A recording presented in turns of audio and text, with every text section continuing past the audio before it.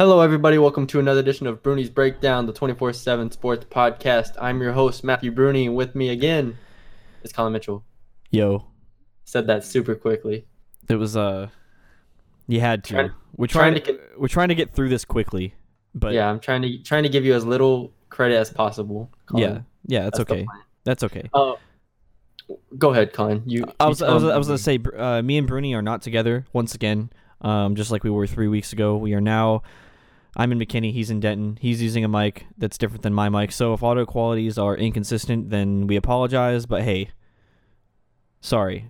It's gonna be a great podcast. content. It's gonna be great content because we have a lot to talk about today, Bruni. So much. Just kick us off. All right. Well, we're about 24 hours removed from the start. What of what North are we Texas. naming this game? Oh man, I What don't- is I don't know. what is this game The- named? Here off the top of my head, the New Mexico the New Mexico disaster or something like that. Someone needs to get creative. There has to be a synonym that starts with an M. The New Mexico nightmare. The New Mexico nightmare. All right, it is Done. now labeled. It's done.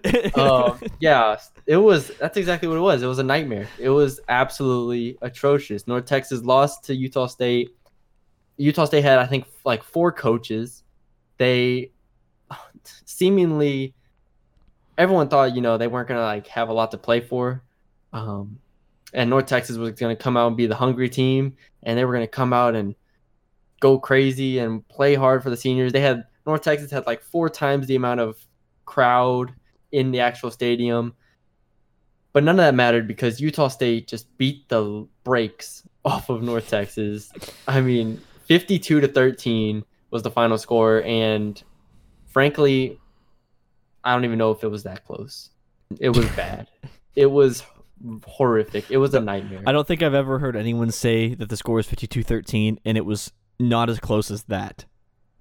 Literally, because you take away the Case and Martin touchdown, and they had the first touchdown, which was legit.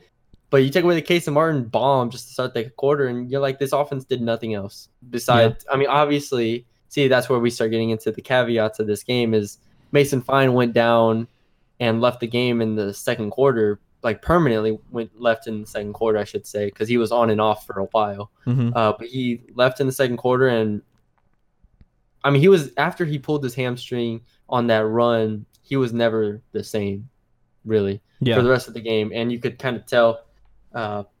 So it just, but even him at 50% was still better than anything else they could have done. They had, I should say, maybe not. I don't know if he's better than Casey Martin at 50%, but he's definitely better than Quinn and Jason Bean. So once he got hurt, it was just downhill from there. So but then you asked me if Mason doesn't get hurt, does this team win, or does this? Yeah. How much closer is this game? And I think that's the question that you have to ask yourself.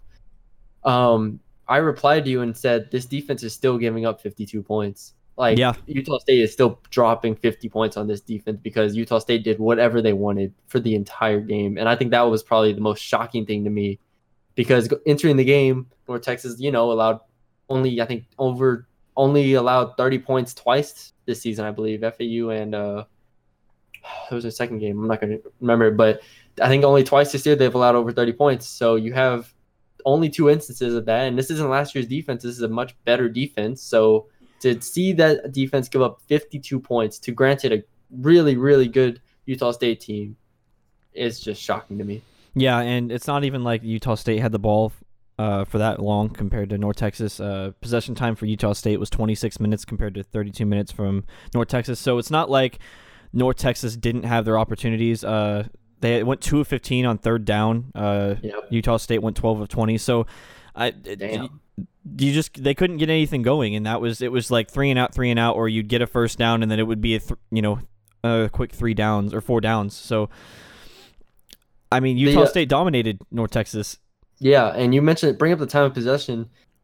The alarming thing was the amount of explosive plays that Utah State had. Mm-hmm. Like Jordan Love at quarterback is a great quarterback at the Group 5 level, but he was only 21 of 43 passing. Yeah. But you look at those 21 completions, they went for 360 yards. So that's over. I mean, quick math in my head tells me that's probably near 20 almost. That's probably like 18. Yeah, I think that's around 18 yards per completion. So when you average 18 yards per completion and you almost complete 50% of your passes, you're going to just torch that defense, which is exactly what happened. And it's tough to assign blame to one particular unit. Like, you can't just blame the secondary, because I don't think they got any pressure on Jordan Love. I don't think they weren't stopping the run either. We haven't even touched on that, but Jordan Love just completely dominated this North Texas defense, and he was far, far, far and away the best quarterback that this defense has faced this season. Yeah, and you mentioned the big play. You had Jalen Green from Utah State have a 67-yard reception, and Aaron Vaughns, I think is how you say that, had a 72-yard reception, and both of them had over 100 yards. Jalen Green had 6 catches, but both of them had over 100 yards, and I mean, that just shows you that, you know, they were able to kind of do whatever they wanted. And you mentioned the rushing game. They had two backs with over 100 yards of net yards. 105 for Gerald Bright on 16 carries and 104 for Darwin Thompson with 21 carries. So, I mean, they're not even getting like 50 or 60-yard runs. They're just basically carving up the line. Yeah. And so it was kind of, yeah, I mean, from a defensive standpoint, like I said, that was the shocking thing, because I expected the linebackers of EJ and Brandon Garner to at least be able to stop the run more or get pressure on the quarterback, but they got very little pressure. I think the only sack was Ladarius Hamilton getting in the backfield and bringing him down late in the game, but it was just a disheartening performance. I think that's the word, and we hadn't experienced that this year. Like, North Texas had experienced losses, but they hadn't experienced a loss like this, in where they were dominated for basically from the start of the game.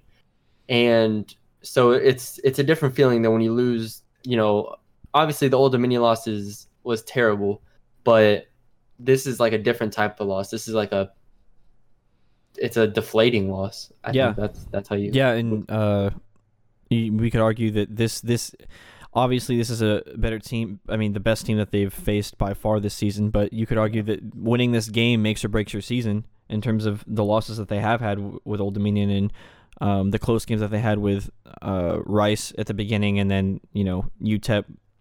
But UTSA. Yeah, UTSA. So to lose in this fashion to a team that was kind of hyped up as like this is the time that North Texas, quote unquote, completes their mission. Yeah. I mean, it's almost like, where do you go from here now? You know what I mean? It feels like you just got, you know, shot. Really, you know? I mean, I don't know how to explain it. Well, you bring up a good point, because the hype around this team and this bowl game kind of felt like this was the time they were going to take that next step. And Seth brought that up before, you know, completing the mission, taking this next step, winning this bowl game against a team that has like 4 coaches, against like has GAs in actual coaching spots. Like, you coaching wise alone, you should be able to get your team together, make the adjustments necessary. But I mean, obviously, you're always going to have the asterisk of Mason Fine got hurt and Rico Bussey didn't play. We haven't even mentioned that yet. But Rico Bussey didn't play also with the hamstring injury. I believe he injured that against Utah State. And UTSA. Or, I'm sorry, UTSA. Yeah. And so you had basically you had your 2 best offensive players not playing. So that's the asterisk that you're going to put next to it. But in reality, I don't know if they could have saved them, because, like I said, defensively they just couldn't stop them for anything. Do you think? Sorry, I was going to say, do you think the hype around this bowl game and the hype of this is supposed to be North Texas's time to take that next step was deserved? Okay, here's the thing. Before I don't know, like, leading up to answering that question, I want to say that, what did I say when we talked about potential bowl games? Who did I want North Texas to play? BYU. I wanted like a BYU. I wanted a winnable game. Utah State, I don't think that's a winnable game at all right now. We did both pick wins, by the way. We did. And I mean, a lot of people were taking the North Texas to cover the spread It Yeah. kept going down and down. People kept betting it down.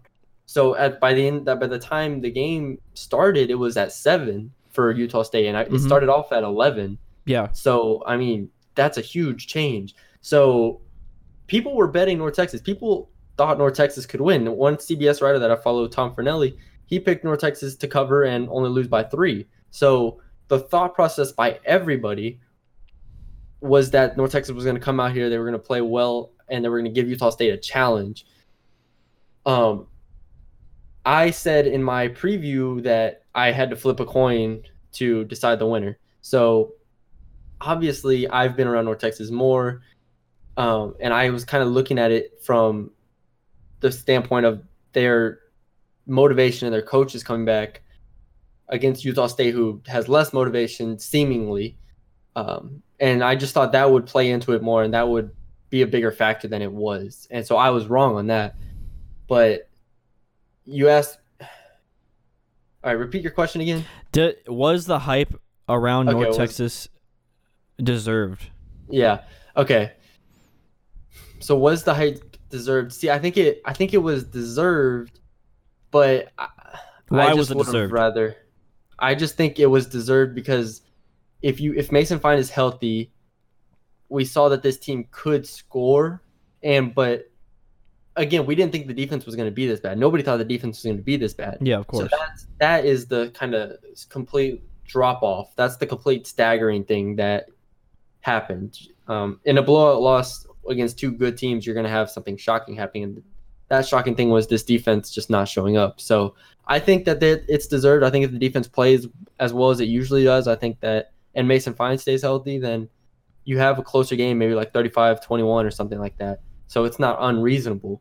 But in reality, Utah State saw North Texas had potential and just smashed them from the start. See, but this is why I asked this, because we say it's deserved, but what has this team shown us in big games that matter?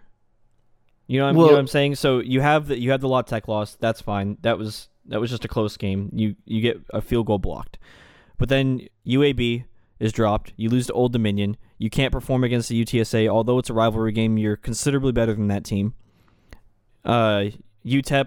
I mean, every podcast we've talked about these red flags that keep popping up. Yet we keep hyping this team up as if they're 1,000 times better than last year's team. There is. See, but we have to, as critics and analysts, we have to be able to look at those first 4 games, right, and decide how much they matter, like to us, to the public. Yeah. So I still think that team is there. I think those 4 are not there, but they were there entering the bowl game. I thought that team had potential of showing up and beating that Utah State team. In order to beat the Utah State team, they would have had to play as well as they did in those first 4 games, obviously. Right, of course. So that's why I thought that was possible, and I thought the motivation was there, and I thought it was a different animal, and that's why you want to say that there is hype, because those first 4 games actually happened. Yeah. And they were amazing. And so I just think we have to find a balance of how much those games actually matter. And I mean, obviously looking back at the season, it's tough to say how much they mattered. Right now. And I agree. I mean, you can say any team has the potential to be what they were in the first 4 games of a season. I mean, this team could have lost every game after that, but we saw what they did against Arkansas or SMU. And you could always be like, oh, yeah, this team has the potential to beat a Utah State, but they haven't reached that potential time and time again this season. That's true. It is true. And so, I mean, when I looked at this matchup, at least, I said that they would have to turn the Utah State over, and Mason Fine would have to have a great game. Neither one of those happened, and there's all you got was Utah State burying North Texas. So, right. Yeah, I'm not. It's tough to decide on hype, but when we look back at this team, and when we get into that segment more of looking back on this team this season as a whole, then we can get into that more. And I think that's something that a lot of people are going to have to decide for themselves, is how good this team actually was, despite their struggles. Yeah, I guess over the last 7 games, or 9 games, right? Yeah. 9 games. Yeah, 9 games. So, but one thing I'm trying to think what we didn't bring up. Oh, we also didn't bring up okay. There were struggles defensively. We talked about that at length. Offensively, there was no Rico Bussey. Jalen Guyton had a decent game, 4 catches, 103 yards. He had the touchdown pass or the touchdown reception from Kason Martin. Kason Martin came in completed 7 of 12 passes for 110 yards, 1 touchdown. Obviously, that's inflated by the 75-yard touchdown. Right. Mason Fine was 8 of 12. Quinn Shambora was 2 of 8 with 3 picks. Man, what a tough day. That's a tough way to go out. Yeah. Yeah. At least he had the UTS or the FAU game. Yeah, there you go. Jason Bean came in, was 0 of 2 with 1 pick. He didn't look great. Running backs, nobody really did anything. Man, 2.9 yards per carry as an offense. It was an abysmal showing by this offense. I mean, especially when Mason went down, but even before Mason went down, it was just like the reason they scored that first touchdown was because Utah State gave them 30 yards of penalties and gave them 2 free first downs. Like they roughed the kicker, and then I think there was a DPI. No, there was a roughing the passer. So it was even the touchdowns they did score just seemed like flukes. Yeah. So I don't have anything positive really to say about that offense. So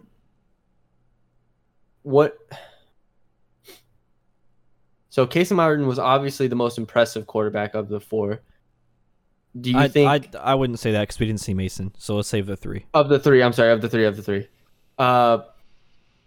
Do you think next year? I mean, we're looking forward a little bit more, but I mean, how much potential do you think Kason Martin has? So I'm glad you brought this up because I was gonna ask you the positives that we could take away from this game is that we kind of seen a Kason Martin just to see what he can do.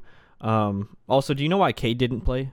I don't know. I do not know. Okay. I should have. I was gonna ask the SID, but I didn't know. Okay, I didn't know if you knew that at all. Anyways, so we went to Quinn, and then we went to Jason, and then we went to Kason, which was interesting. But he was, like you said, arguably was the best playing quarterback of the day. I mean, I think that's probably a positive that you could take away from this game in terms of he showed that he's able to play and kind of give you some good, play time if Mason does happen to get hurt again in the future. And we can talk about this later too when we do talk about the future of this team. But I think it's important that he kind of emerges as a number 1 backup, I guess. So like Quinn is the number 1 backup this season, right? Yeah, but I'm saying for next season, it was kind of thrown up in the air. Like, who do you put in? Cade, Jason, that Austin? I don't want to say his last name. On or whatever it is. Yeah, Ain. Austin Aney or Ani, something. Brady knows. Anyways, so it was kind of thrown up in the air. Like, can any of these backup quarterbacks play? Because North Texas, other than Quinn, hasn't had someone that can reliably kind of manage a game, and I feel like we can see that from a Kason, and maybe even more than that. Time will tell on that, but I think it's important that you can kind of but have an idea of who could be the backup quarterback next year. Yeah. Really, I don't know if there was any other positives to take away from this game. No. I think it's like, was there? I mean, Nate Brooks had a pick. Do you think this result was surprising? Yes, it was very surprising. See, but now if you tell me before the game Mason Fine is only going to play 1 quarter, then it's less surprising. I'm still surprised. That's what I'm talking about. Like, if you knew Mason was injured, is this result surprising? It's still surprising because the defense gave up 52 points, and I'm gonna say that forever. That the defense giving up 52 points is jarring. Yeah, it's shocking. I mean, Kyrie Muhammad, I wrote in a story, he gave me a quote before the early in the preparation saying they're not scoring 47 points on us. And I believed him because they haven't given up 47 points. They haven't even given up 40. So 52 is just amazing. They looked like a defeated team. I mean, in the middle of the second quarter, they looked defeated. So they kind of see when you play a really, really, really good team, like a potentially top 25 team in the country, you have to be able to absorb some punches and be able to like battle back. Yeah. And they haven't taken punches like that at all this season. Like every punch that they've taken, they've kind of, you brought it up. I mean, every punch they've taken seriously, they haven't battled back from it. Yeah. La Tech stormed back. North Texas had a little bit of fight in them, but they ended up losing that. UAB, same thing. UAB Storm comes back from, I think it was 21-6, 21-10. Yep. Comes back. North Texas can't do anything. They don't score. And then ODU obviously gives them one haymaker punch and goes on a run. It's over. And UTSA almost did it as well. Yeah. So this team isn't good at absorbing blows, and they've said it before, is that they get down easily. So when Utah State, I think when they realized Utah State was significantly better than them, it folded. They fold. I mean, it's hard as an athlete. It's hard as any competitive person when you're going against someone that's much better than you in something. Yeah. To keep that confidence level and to keep that energy and keep going after they've punched you in the face numerous times. And that comes with experience, I think. And that comes with experience of battling back over and over and over. And they haven't had that experience this season at all. Yeah, and I mean the mother of all punches is losing Mason. Yeah, and exactly. I mean, it's hard to overcome that, and then overcome 3 picks from Quinn and then another one from Jason Bean until you finally throw in Kaysen. But I was looking at the drive chart. So for Utah State, it goes touchdown, punt, touchdown, interception, touchdown, and then by that time, obviously, everyone knew the game was over. But they didn't really have any long drives other than their last touchdown, which was a 90-yard drive, 14 plays, 90 yards, and then the first one, which was 3 plays, 75 yards, and then the third touchdown, which was 10 plays, 78 yards. Everything else was around, or you have one scoring play that's 13 plays, 23 yards, one that's 4 plays, 42 yards, another one that's 2 plays, 52 yards, and the other one's 3 plays, 67 yards. So picks obviously don't help you there. But yeah, of course. That is a good point. That's a good point to bring up, that the defense was put in bad positions. But as a defense, you're going to get put in bad positions. Yeah. And they've made the most of a lot throughout this season. They've been put in bad positions, and they've overcome a lot of stuff. The difference is this team is unlike any team that they've seen. And so when you get put in bad positions and you're giving up big plays and you can't get to the quarterback and you can't stop the run, it's just like all compounded, and it leads to an abysmal showing, really. But yeah, I think that's all I had on that game. Yeah, that's all we had. I can't really say any more about the New Mexico Nightmare. The Nightmare in New Mexico. That's what. Ooh, I like that. I like that better. That's much better. Man, I'm just looking at these stats, man. Okay. Anyways, so we're done with the game. So looking back on the season, Bruni. Here's my main question. After the bowl game. Go ahead. I guess you're going to ask me a question. So I was going to ask you a question. Ask me the question. My question is, we asked this a couple weeks ago, but we didn't want to answer it. How does this team stack up to last year's team now that the season's over? Are you asking me which team would win if they had to play each other, or? Well, yeah, both. I mean, which team's better and why? Last year's team had to overcome a lot more. And I feel like that could give last year's team the edge, but then again, you have the defense of this year's team. I mean, it's kind of like they play to each other's strengths. This year's team couldn't really score in the second half or, get big plays. And last year's team, they overcome all the odds. So, yeah. I mean, I don't really think I'm going to still say that this year's team's better because there's not some ridiculous thing that's glaring to me where it's like, oh yeah, no, last year's Mason's way better than this year's Mason, or last year's neighbor. You know what I'm saying? Like there's no section of offense, defense, except special for teams, one, which would be just second half scoring. which would be Jeffrey Wilson. Or Jeffrey Wilson. I didn't even think about that. Yeah. That's interesting. No run game, yeah. But see, they didn't have a run game at the end. At the end of the last 3 games or 4 Jeffrey games. Wilson got hurt. That's what I'm saying. And I guess they lost all those games, right? Other than They lost Troy, FAU. They lost FAU, and they I lost. think that was it. I think that was it. Okay, that's interesting. The the comparisons are really tough because you basically have everyone like a year older that matters besides Jeffrey, and Jeffrey's gone. I don't want to be a prisoner of the moment and say last year's team would have won because they were more resilient and they kind of played more hungry last year. I've said this before in the podcast. This isn't new. I said last year's team was kind of just like, it's like in any sport, like when you see a rookie in any sport kind of just going off, and their mindset, the mindset of that rookie is kind of just like, I'm trying to do whatever's possible just to get my name recognized. Right. I'm trying to just play my heart out. I'm just trying to play as hard as possible. Well, you're playing with all the pressure on your back. Well, not in your rookie. Well, yeah. In your rookie year, you're playing for your job. But you don't have expectations, so you can surpass expectations. This year's team had expectations. They won 4 straight games convincingly, about as good as you can win those first 4 games, and then they had expectations and they struggled it. Remember the story I wrote after the La Tech game about it being like Rocky? Yeah. I hate to say it, but they're not like Rocky. This team was not like Rocky. I might tweet that story out again, but that story I wrote at the end somewhere just saying like, well, Rocky ended up coming back and beating the guy after he got knocked out.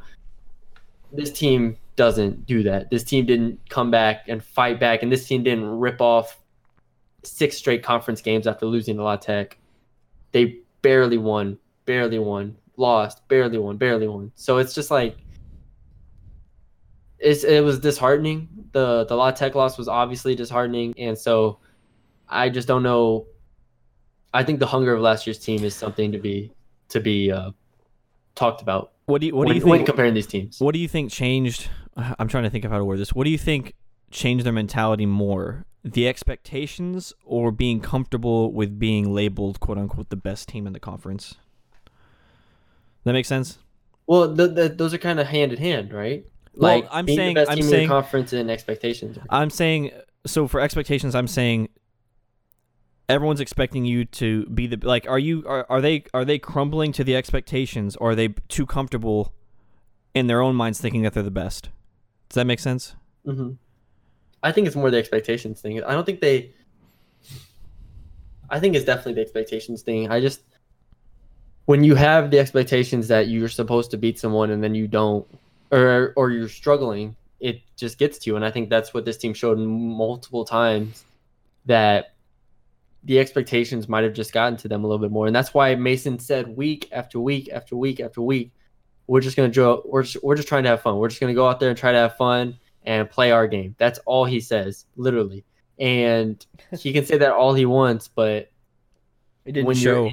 When you're actually in the game, you can try to have fun, but in the back of your mind, if you're thinking, oh my gosh, what am I doing on this play? Oh my gosh, what if I do this wrong? Oh, you're not going to play to your potential. And so I think that's what we saw more than anything. Yeah. And I think just Mason being as good as he was won them games in conference. The defense being as good as they were, they could kind of win games without playing their best, because at no point in the conference season, besides maybe FAU, did we see this team at their best. Yeah. Like for over 2 quarters. I was the safe, so for a half, yeah.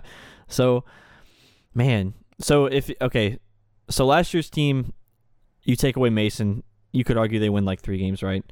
Yeah. So how much of this, because Mason obviously didn't have any fairy tale moments this season, which is, I mean, you don't have to have those, but he didn't have a game where he put it all together other than maybe SMU. So take away Mason off of this team and put in an average quarterback. Say like, I don't want to say Quinn. I'm saying a competent quarterback that can pass, like a Ben Hicks. Ben Hicks, okay. Okay, so you throw in Ben Hicks. How many games does this team lose?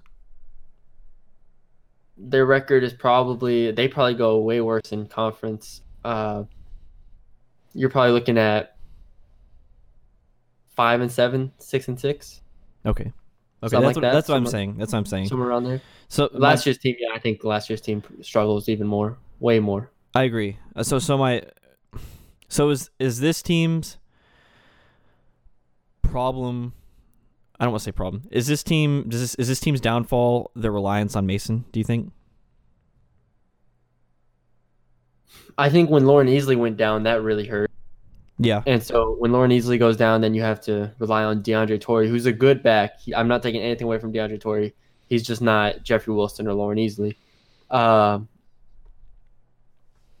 just think the strengths of this team was Mason Fine and the defense. Mm-hmm. So last year, the strengths of the team were Mason Fine and Jeffrey Wilson. And I guess you could say the receiving corps, maybe even. But I would say that's a push between last year and this year. So you have a team that's going to just straight outscore you in last year's team, averaging 37 and 30, giving up 35. And you have this year's team averaging, I don't even remember what it was, high 30s and giving up 21. But a lot of those numbers are skewed. So I would probably say this. See, I don't know. It's too close for me, I think. I think it's too close for me to pick a winner. Mm-hmm.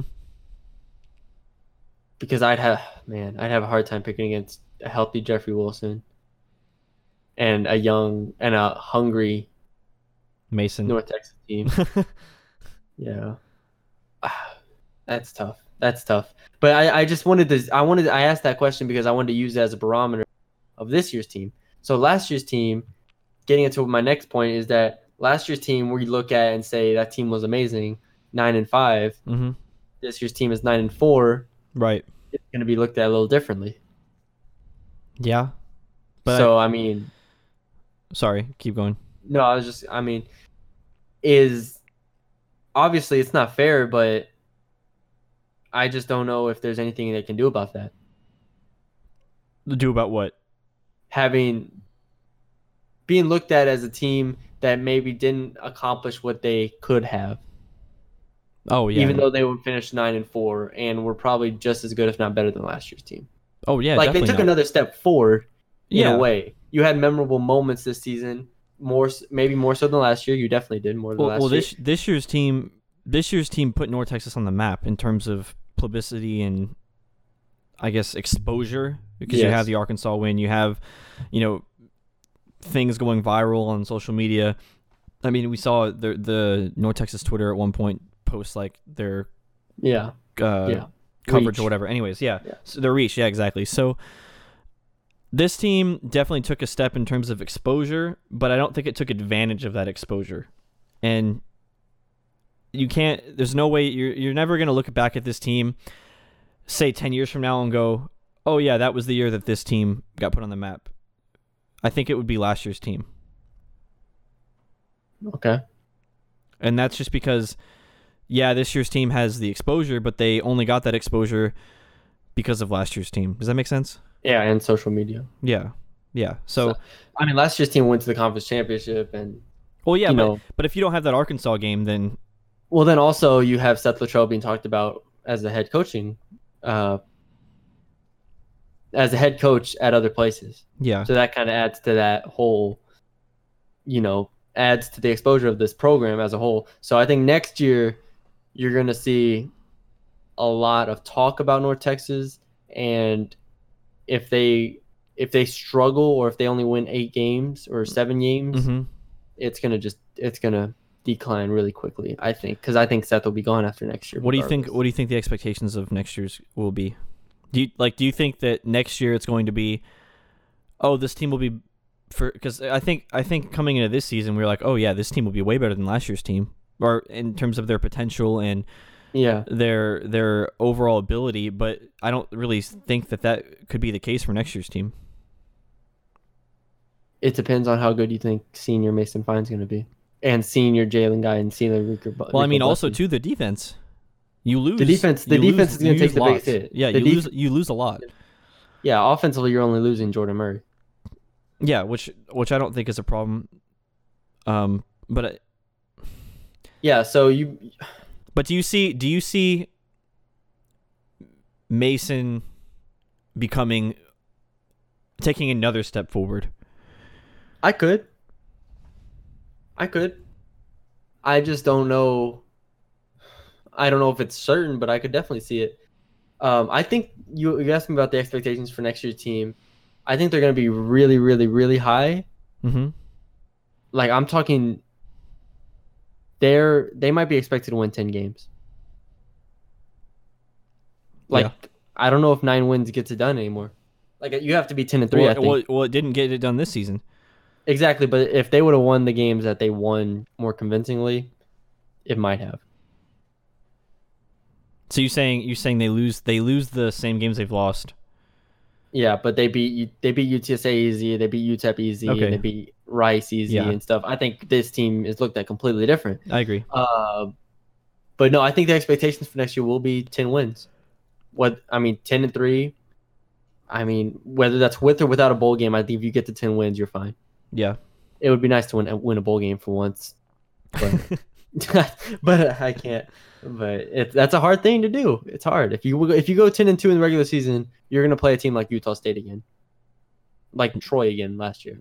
Yeah. Like you're gonna play a legitimate team, so that's gonna be tough. So I can't hold that too much against them. I really hope the schedule's a little harder next year. I haven't even looked at it. We can talk about that in next podcast. Yeah, we will. We'll look at that in the future. Season. Okay. Do we have anything else on looking back on this season? No, I don't think so. I think we covered everything. I think we had a good discussion on that. You had some predictions in the preseason, Bruni. I did. I did my 10. It was one of the first things I put up on the site. Actually, it was 10 bold predictions for North Texas 2018 season. Yep. These were August 29th. So these are early. Early before game 1, man.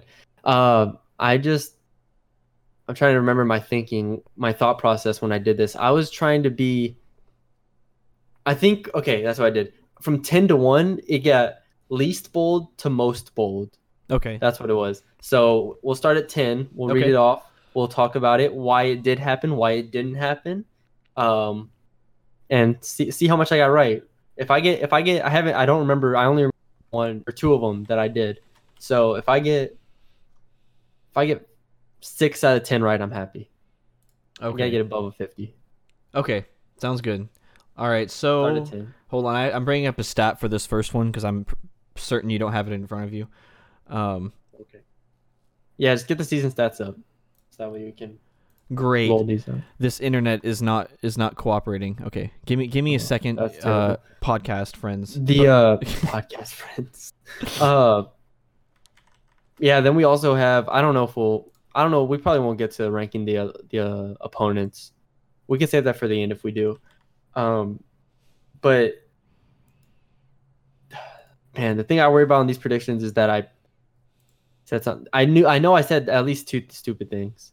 Okay, here we go. Yep. Okay, so number 10, I guess, Bruni's breakdown, 10 predictions, preseason predictions. Cole Hedlund will go 13 of 16 on field goals for the year. He was 19 of 22. That's not this bad. Season. So that's not bad. I get a half a point on that. I'm writing this down. All right, half a point. So when I read these off, would you like me to read what you had said as well, like in their little paragraph? You can summarize it, I guess. Okay. What did I basically say? Okay. Well, I said this team was going to go for it on 4th down a lot more. I think that's what I said. And then I didn't trust Cole Hedlund as a kicker. I think you said Trevor Moore went 20 of 22 as a monster. It's why he got workouts. You feared Cole Hedlund's range. We didn't really have to see that this season. He had a 53, I think. 53. Yeah. You didn't say anything about 4th down, so there you go. Okay, so number 9, this has to do with punting and how Blake Patterson, right before the season started, all of a sudden wasn't on the team. So Your prediction was Alvin Kentworthy will start and remain as the starting punter for the rest of the season. Yes. Um, Genius. I'm a genius. That was an easy one. So I'm there a you go. genius. That's not no. Like that was an easy one. Like there's no like 0.5. It's like Debate. a 1. Yeah, you actually you got that. Great one. Good job. Claps. I don't remember this. You'll remember this. Jordan Murray will return to the starting lineup by Game 4. Well, because remember before the season he wasn't starting. Oh I yeah, don't in know the if you first game remember he this. started. Yeah, Alex Woodworth. It was I don't even think it was Brammer. I think someone else. I think Preston or someone started. Alex Woodworth. Woodworth started at left tackle, or he was the left tackle in the training camp. That's why Yeah. we were kind of confused there. But we had also heard there was a lot of shuffling.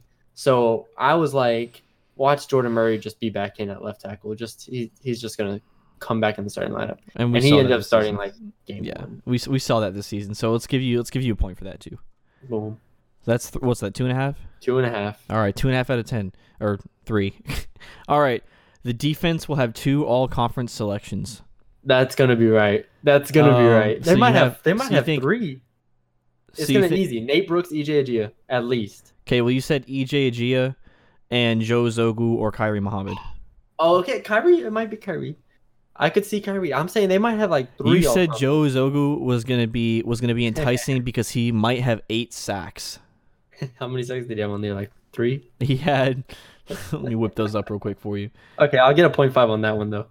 That's pretty good. I don't have defensive statistics for some reason, so sorry. Just leave it. It's All okay. right, all right. That's a 0.5 though, because EJ is definitely making it, and then I think well, there'll definitely be 2, but if I said Kyrie, I don't know if Kyrie's gonna make it or not. Yeah, Nate will make it. Nate will make it. Actually, wait. They already came out with the all conference teams. What are we saying? Oh yeah, they did. Why are we guessing? EJ Hold on. EJ didn't get one. I didn't think. Yes, he did. Did he get I one? got it. Let me look it up.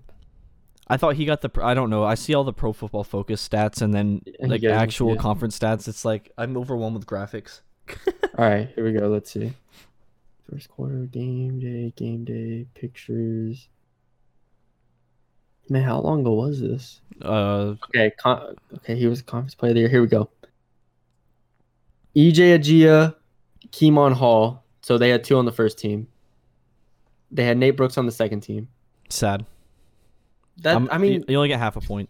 that's you only that, get half that a should point. be like a 0.75 point. You only get a half point. I said there would be 2. Oh, that's fair. Okay, 0.75 point. You get a 0 on this next one. Oh God, I don't even want to know it. Go ahead. Lauren Easley will get the second most rushing yards and won't trail Nick Smith by much. You also said The first part of that. You also said sophomores Evan Johnson and DeAndre Torrey will also be in contention for the second running back spot, but Easley will edge them out and will get a good amount of carries behind Smith. Look, that first part of that was right though. Lauren Easley did have the second most yards. Yeah, I think. No, he Go back only and had did he have the first? No, he Early in the What are you season? talking about? Early in the season, yes, he was the main running back. But I'm saying at the end of the year, Lauren Easley ended with either the second or he was close to I see. second. It's like okay, yeah. I thought you were talking about the time. Yeah, no, he was second on the team. He's still second. Yes, he had That's 20 more. crazy. He had 23 more yards than Nick Alright. Smith. That's a .251 right there. A .251. Okay. Because that's right. I mean, I was right on that. What do He you, was how many do you have right now? 3.5 out of Alright, 5. Out of 6. Out of 6. Out of 5. Out of 5. Sorry, this is number Wow. 6. There you Jalen Darden will have 45 plus receptions and 6 touchdowns this season. This is the one I'm most proud of. I'm so proud of this. To go over Jalen So proud of Darden's this. stats, he had 48 receptions and 4 touchdowns. Can I do any better on that? You couldn't I don't know guess if I 6 can- touchdowns. So what are we talking? No, I think 0.75? it's a 1. I think That's it's a a 1. 1? You got close enough to the receptions.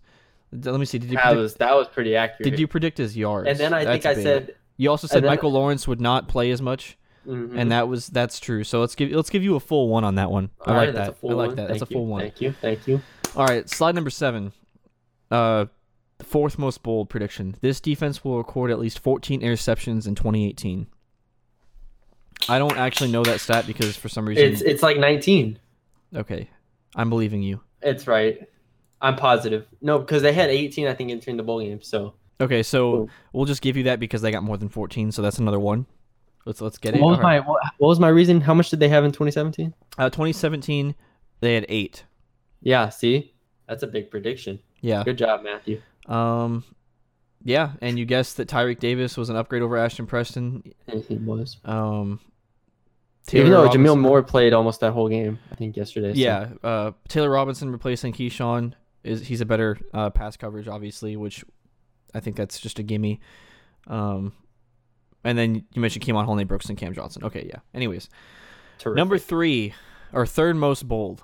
North Texas defense will record as many sacks as their offense allows. Do you know the stat? I can get it real quick. Okay. Actually, you told me not to click. Okay, I'll look it up. Just go to the Mean Green stats. That's what I'm doing.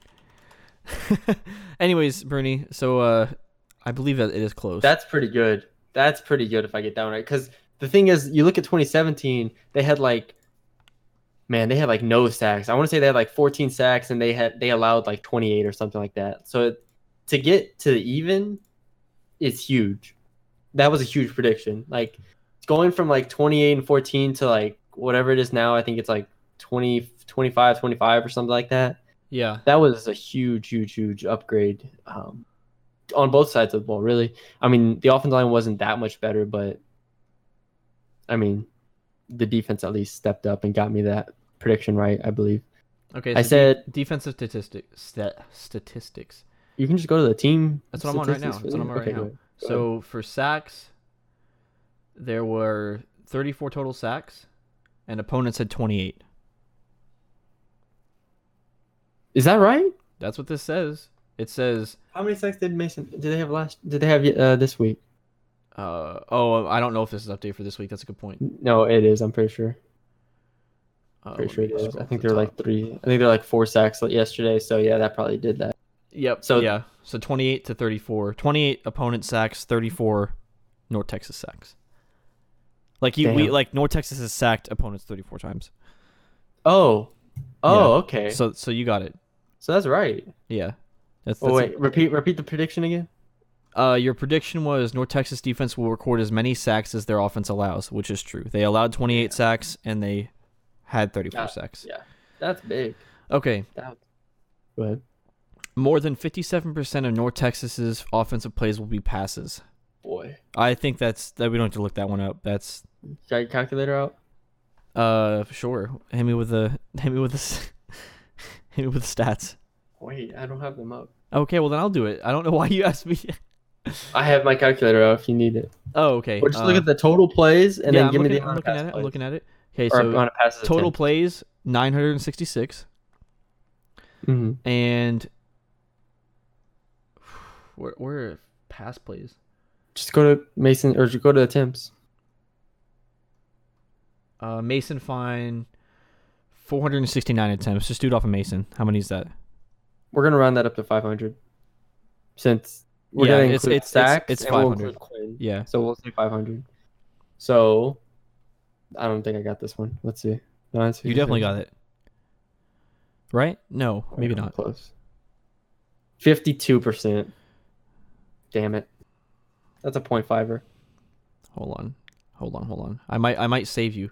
469 plus a 16 from Quinn, plus 13 from Kaysen, plus 28 sacks. Those are all pass plays. Yep. 69, 16, 13, 4, 2, plus 28. 532 divided by, how many did I say? 966? 966. 55%. Dang. Close. I'm still putting a 0.5. Okay. You know what's interesting, too, just while we're looking at this? North Texas had 50 more plays this season than their opponents. I know that might not be a whole lot, but it's just that's interesting. Yeah. All right. What are we on number 2? Yes, we are on number 2. So number 2 of the 10 bold predictions. No, we're on number 1. This is the last one. Sorry. Okay, go ahead. North Texas will lead Florida Atlantic at halftime in the Conference USA Championship game. I want y'all to know how bold this looked in the preseason. I was getting for this. I mean, people were saying there's no way Florida Atlantic's too good. Yada yada yada. all this stuff basically centered around Florida Atlantic being just too good. Like, not saying that this was impossible that these two play each other, because it was likely at this point that these two would play each other, but there's no way North Texas is going to beat FAU. That was the whole thinking. So me saying this is a pretty big deal. Yeah. So you get 0 points. And I was wrong. Yeah. So how many points do you have? Let's do the math. 2.5, 3.25, 3.5, 4.5, 5.5, 6.5, 7. 7 out of 10. That's big time. Give me a 70. I'll C's get degrees, Colin. How's it feel? You graduated from the North Texas 2018 football season. I did it. I did it. 70%. That's pretty good, man. That's pretty good. I would like to thank Jalen Darden. I'd like to thank I don't even remember my other predictions. Jordan Murray for starting, Alvin Kenworthy for punting, and Cole Hedlund for getting me 0.5 of those points. So yeah, that was those are good predictions. I'm happy about those. We'll do those next year. And we'll see how they end up. But yeah, that'll be good. I'm happy. All right, the final thing on the itinerary. I was trying to think of something fun. The future of this team, Bernie. The future. I have water. Hold on. What about the future, Colin? We're using webcams, and he whipped out this water and stared at me, and I lost my train of thought. Lost your thought, man. Anyways, so Seth Littrell is here to stay. Mason Fine for his senior season.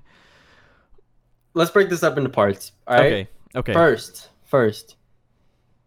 Seth Littrell staying. How big is that? How big is that? He's staying. He's staying. We don't know this. Every Power 5 conference job is filled right now. They're not even this. Okay, whatever. We hope Littrell's staying. All right, that's the first thing. That's pretty big. That's huge. All right, it's huge, humongous. Huge. It's huge. The thing is, so we're talking about Seth Littrell returning. I think that's big. Not only do they keep the recruits, all right, that's probably the most important thing, is that this 2019 class is actually going to happen. Early signing day is on Wednesday, by the way. Subscribe to 24/7, Mean Green 24/7 if you're not. That's going to be amazing. So much content on that. So much. Gabe Brooks is amazing. Recruiting. Genius. He's a genius. So subscribe to us. Second of all, I just think having him back and having not a new coach is just going to be amazing. Like, we saw this year how the continuity of this team kind of just single-handedly won them some games and got them off to that hot start. You know, while other teams like Arkansas, SMU had new coaches, new systems, North Texas had the same thing, and they were just able to jump on them. So when that happens, I think the start of the season, more than anything, you just get teams that are more driven and teams that are hungrier. Also, we have to mention Graham Harrell. Also, they're more disciplined. I didn't mention that.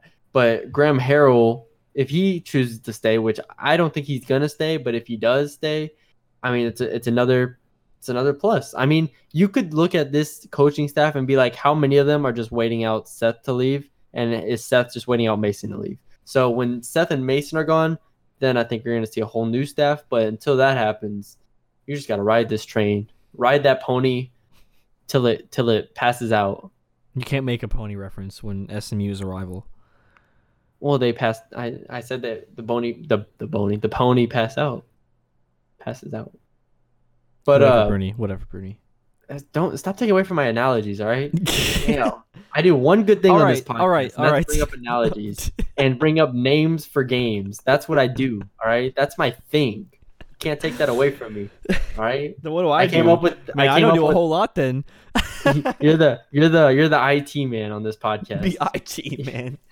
You're like, oh, we have a technological problem. Colin, help! My mic's not working. I like technological. That was a good word. My mic isn't working, Colin. Just turn it up, Bruni. Where do I turn it up? On the side, right there. Okay. Is this better? That's exactly how every conversation goes. That's exactly. All right. Seth Littrell is here. Number 1. Mason Fine is here. Number 2. Quarterback is obviously the entire offense is coming back. Yeah, exactly. We'll just say the entire offense. That's probably more important for this team. Well, I guess it comes with Seth. So, how important is it that this whole entire offense is coming back, and then we're not losing like Rico or Jalen or anything to graduation? Yeah, it's kind of nice that we're gonna. It's kind of nice, man. Look.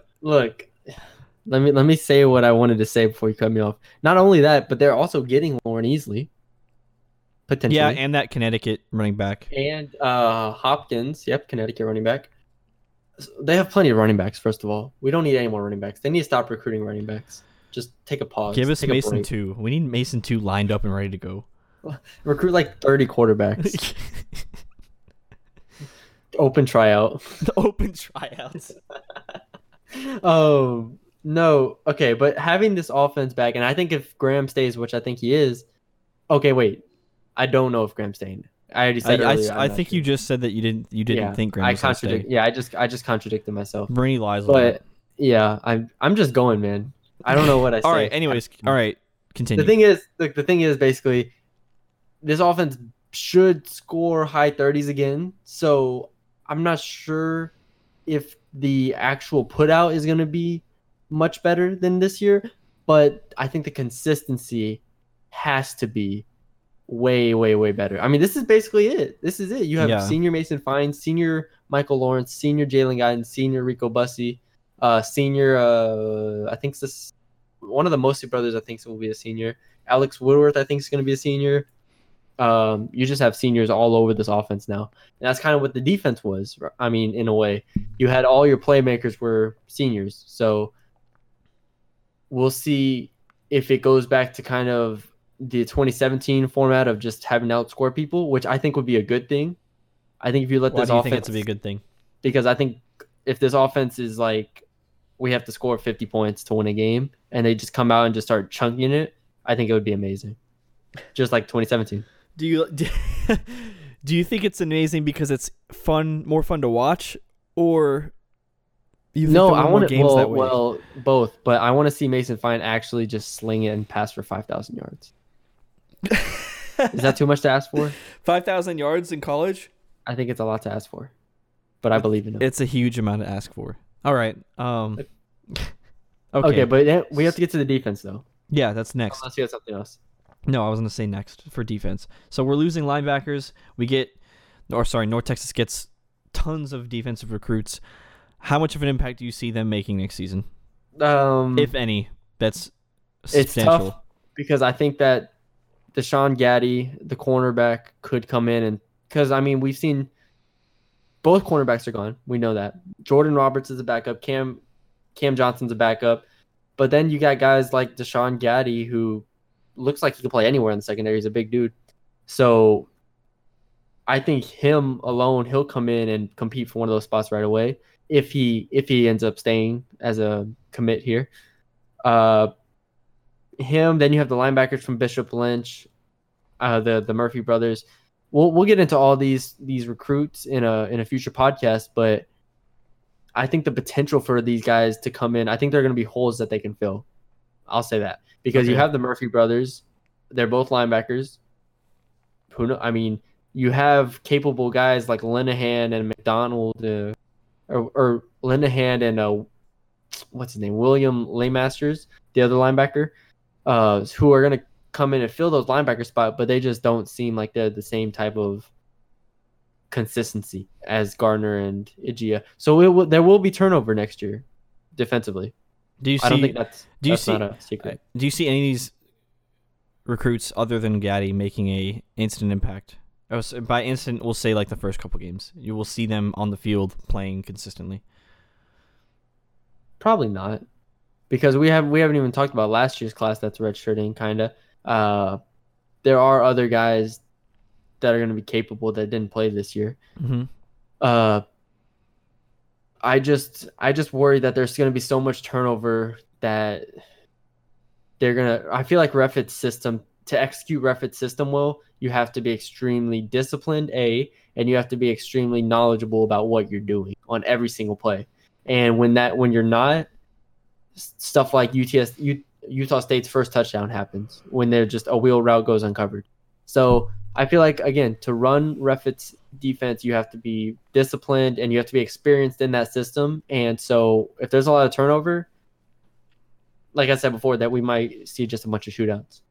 So that's like an early analysis of the defense that I'm concerned about, but I think it's something to watch for. We'll see how they fill the holes. I think that's the big thing. Okay. Okay, then I think the last thing in terms of the immediate future is next year's team kind of. Oh, I guess this is a later question. Does next year's team perform better than this year's team? Here, hold that question. Also, we have to mention Cole Hedlund's going to be gone. So we have another kicking change. Yeah. Don't roll your eyes at that. That's a big deal. I didn't roll my eyes. I was rolling my eyes. It was more like I was like, dang, I missed that type of thing. Listen, sure. I respect guys. Listen, Cole, audience members. I respect Bernie too much to roll my eyes at him. Okay. You're rolling your eyes at Cole. I'm not rolling my eyes at Cole. Apologize to Cole. No. Or John. What if John listens to the North Texas needs Cole. And now we have another. Do we have a kicker that can actually make field goals? I just wanted to hear you apologize to John Hedlund. There's no reason to apologize if I don't have anything to apologize for. John, I know you listen to the podcast. I'm very sorry for calling. Cole was excellent this year. According to Bernie's prediction early. He was better than I expected. There you go. There you go. No, what were we talking about though? Oh, you were asking me if next year's team better than this year's team? Yeah, that's such a loaded question, Colin. Okay. Do they have the potential to be better than next year's there team? There you go. Now we're talking. Yes. And I think on paper, you might say this team should be better than this year's team. That team should be better than this year's team. Why do you say that? Because offensively, that team should score 40 a game. Yeah. They should. They should run over bad teams. This year's team should have scored 40 a game. This year's team was close to scoring 40 a game, but they just had too many damn 24-point games against UTSA. But no, next year's team should legitimately be scoring at least 35 every game. Okay. Next question. And if they don't, then that's a problem. Is next year's team going to have more potential than this year's team had? Well, potential as in like preseason expectations? Not expectations, but like this year's team, you could argue kind of had the perfect storm on paper where you have receiver or what was a preseason top 6 receiving core. You have Mason Fine. You have a defense that doesn't give it the big play and is able to hold opponents to whatever it was, 21 points a game. Yeah. Next year's team, as we talked about with defense, probably isn't going to have that. So does this year's team... Did this year's team have a higher ceiling, or do you think it'll have a higher ceiling than next year's team? I think it will, only because I think it'll have good depth. I think it'll have good returners on the offensive side of the ball. And I think if your offense can score at a consistent rate, which they should be able to do next year, which they could not do this year, I think they're going to be able to win a lot of games against Conference USA teams. Okay. I believe they play Middle Tennessee next year. I think that was the first thing announced. Give me Mason Fine. Is their quarterback a senior? No, he's gone. He's a senior. Dang. Yeah. I wanted to shut all of them up. I know. Tired of them. But, I mean, honestly, I could see North Texas entering, like, the season, like, the polls of the coaches' polls for the Conference USA predictions. They could be favored to win it again. Or not win it again, but they could be favored to win the West Division once again. Yeah. Them or Louisiana Tech. Like, teams know that North Texas has a bunch of potential. UAB is losing a ton of seniors. So you kind of just the expectations are gonna be there next year too. And if they get off to a hot start, we'll see how they respond to them. Yeah. Okay. And this last question's kind of maybe not one you can answer now, but I think it's important. It's an important storyline to follow throughout this offseason and next season. Is next year's team going to make or break North Texas's football program in terms of future? Well, here's the thing. Because What do we know about next season? Well, next We season, know- these are the assumptions that I'm making for next season. Next season, obviously, you lose Mason Fine. You lose the There star you go. quarterback. Next season, you probably lose Seth Luttrell. Correct. So you lose And you lose a lot of skill players. right. You lose the driving force behind this team the last 3 years, and I feel like if they don't capitalize on that, are they able to come back from that and continue to try to become what people are calling the next quote unquote UCF? You know what I'm saying? So like, Yeah. So does next year's team make or break North Texas's football program for the future? I don't think so, because if the 2019 class is intact and they're actually ballers and they can actually play and they actually stay if Seth leaves, that's a class that can single-handedly win you Conference USA. So with that being said, I don't think it's going to be that. It's not going to be the end of the world. They just have to get a capable replacement, which I think they can. Mm-hmm. But the recruiting class itself, I'm just so astonished by how good it is. That 2019 class, Yeah. they're going to be all right. In 2 years, those guys will be playing. Well, I don't think you understand my question. Like, if they lose, say North Texas next year somehow only wins like 4 games, and then you lose Seth, and then you lose Mason. That's what I'm saying. That's a dark hypothetical. Well, I'm not saying that. I'm not saying like you lose Mason mid-season or anything. I'm saying like if this team doesn't perform to expectations, and then you don't have what has been carrying this program the last 3 years. I'm not saying if they win 9 games. And then, no, I agree. I yeah. agree. I know what you're saying. It would obviously hurt the program if they only win 6 games or even 7 games. I think will be disappointing. But if they can get a good replacement for Seth and if they can get a capable quarterback, I think the pieces around them from that 2019 class and even the 2018 class that we haven't seen yet, I think will be enough to keep them relevant. Okay. Not good, but or not really good, but relevant. Like Okay. 7-6 wins in that range. And if you can be consistent, then I think that's all that matters. Yeah, I agree. Do Okay. you have anything else? I think I'm all right. It was Do we have any questions in chat? no questions in chat, sadly. This is ridiculous. We gotta start paying people to type in chat. Like, Where's your brother at? Man, he's back in San Antonio. He's not trying to listen to us. He's in up San to no Antonio. good things now. That's what it is. That's what it is. Yeah, because if you listen to our podcast, that's the only good thing you can be doing on a Sunday. All right. Yeah, exactly. That's Sunday it. from 12:30 to 4:30. Listen to Bruni's breakdown. Damn it. Yeah, exactly. Leave us All a right. review on iTunes. Oh yeah. Follow us on SoundCloud. Those are all things you should be doing. Follow us on Twitter. subscribing to 24/7 Sports. Hey, there's so many things you should be doing. Buy that special loved one for Christmas a 24/7 Sports subscription, and they will not regret it. I think actually I can't say this yet, but I'll put something out if it does. We might be seeing a price change on 24/7 lower. Oh, So keep your eye out for that. But yeah, I might put something out on that real quick. But I do have some big stuff. Also, we're not doing a basketball podcast. We didn't mention that. No basketball podcast today because they don't play for like 4 weeks. They're just done playing basically. They've quit playing basketball. No, but they don't play for like 10 days, which is incredible to me. They play wait, don't again they on, play like, today? No, they don't play today. That's a neck. If I could hit you, I'd hit you. He reaches around the back of his camera. Damn it. I know they had that. No, they tweet. play New Mexico next. That's what I'm saying. They had that tweet saying stay in New Mexico after the bowl game. Yeah, like 4 days. Okay, I didn't They know. play on like Wednesday. Okay, Jesus Christ. Bruni's just mean. The Cowboys are down 23-0. All right, and on that note, everybody, thank you for listening to Bruni's Breakdown Podcast. If you haven't followed me or Bruni yet, please do. Bruni at MattBruni25 and me at CJH Mitchell. Subscribe to 24/7 Sports. And I don't think there needs to be any other PSAs. So on that note,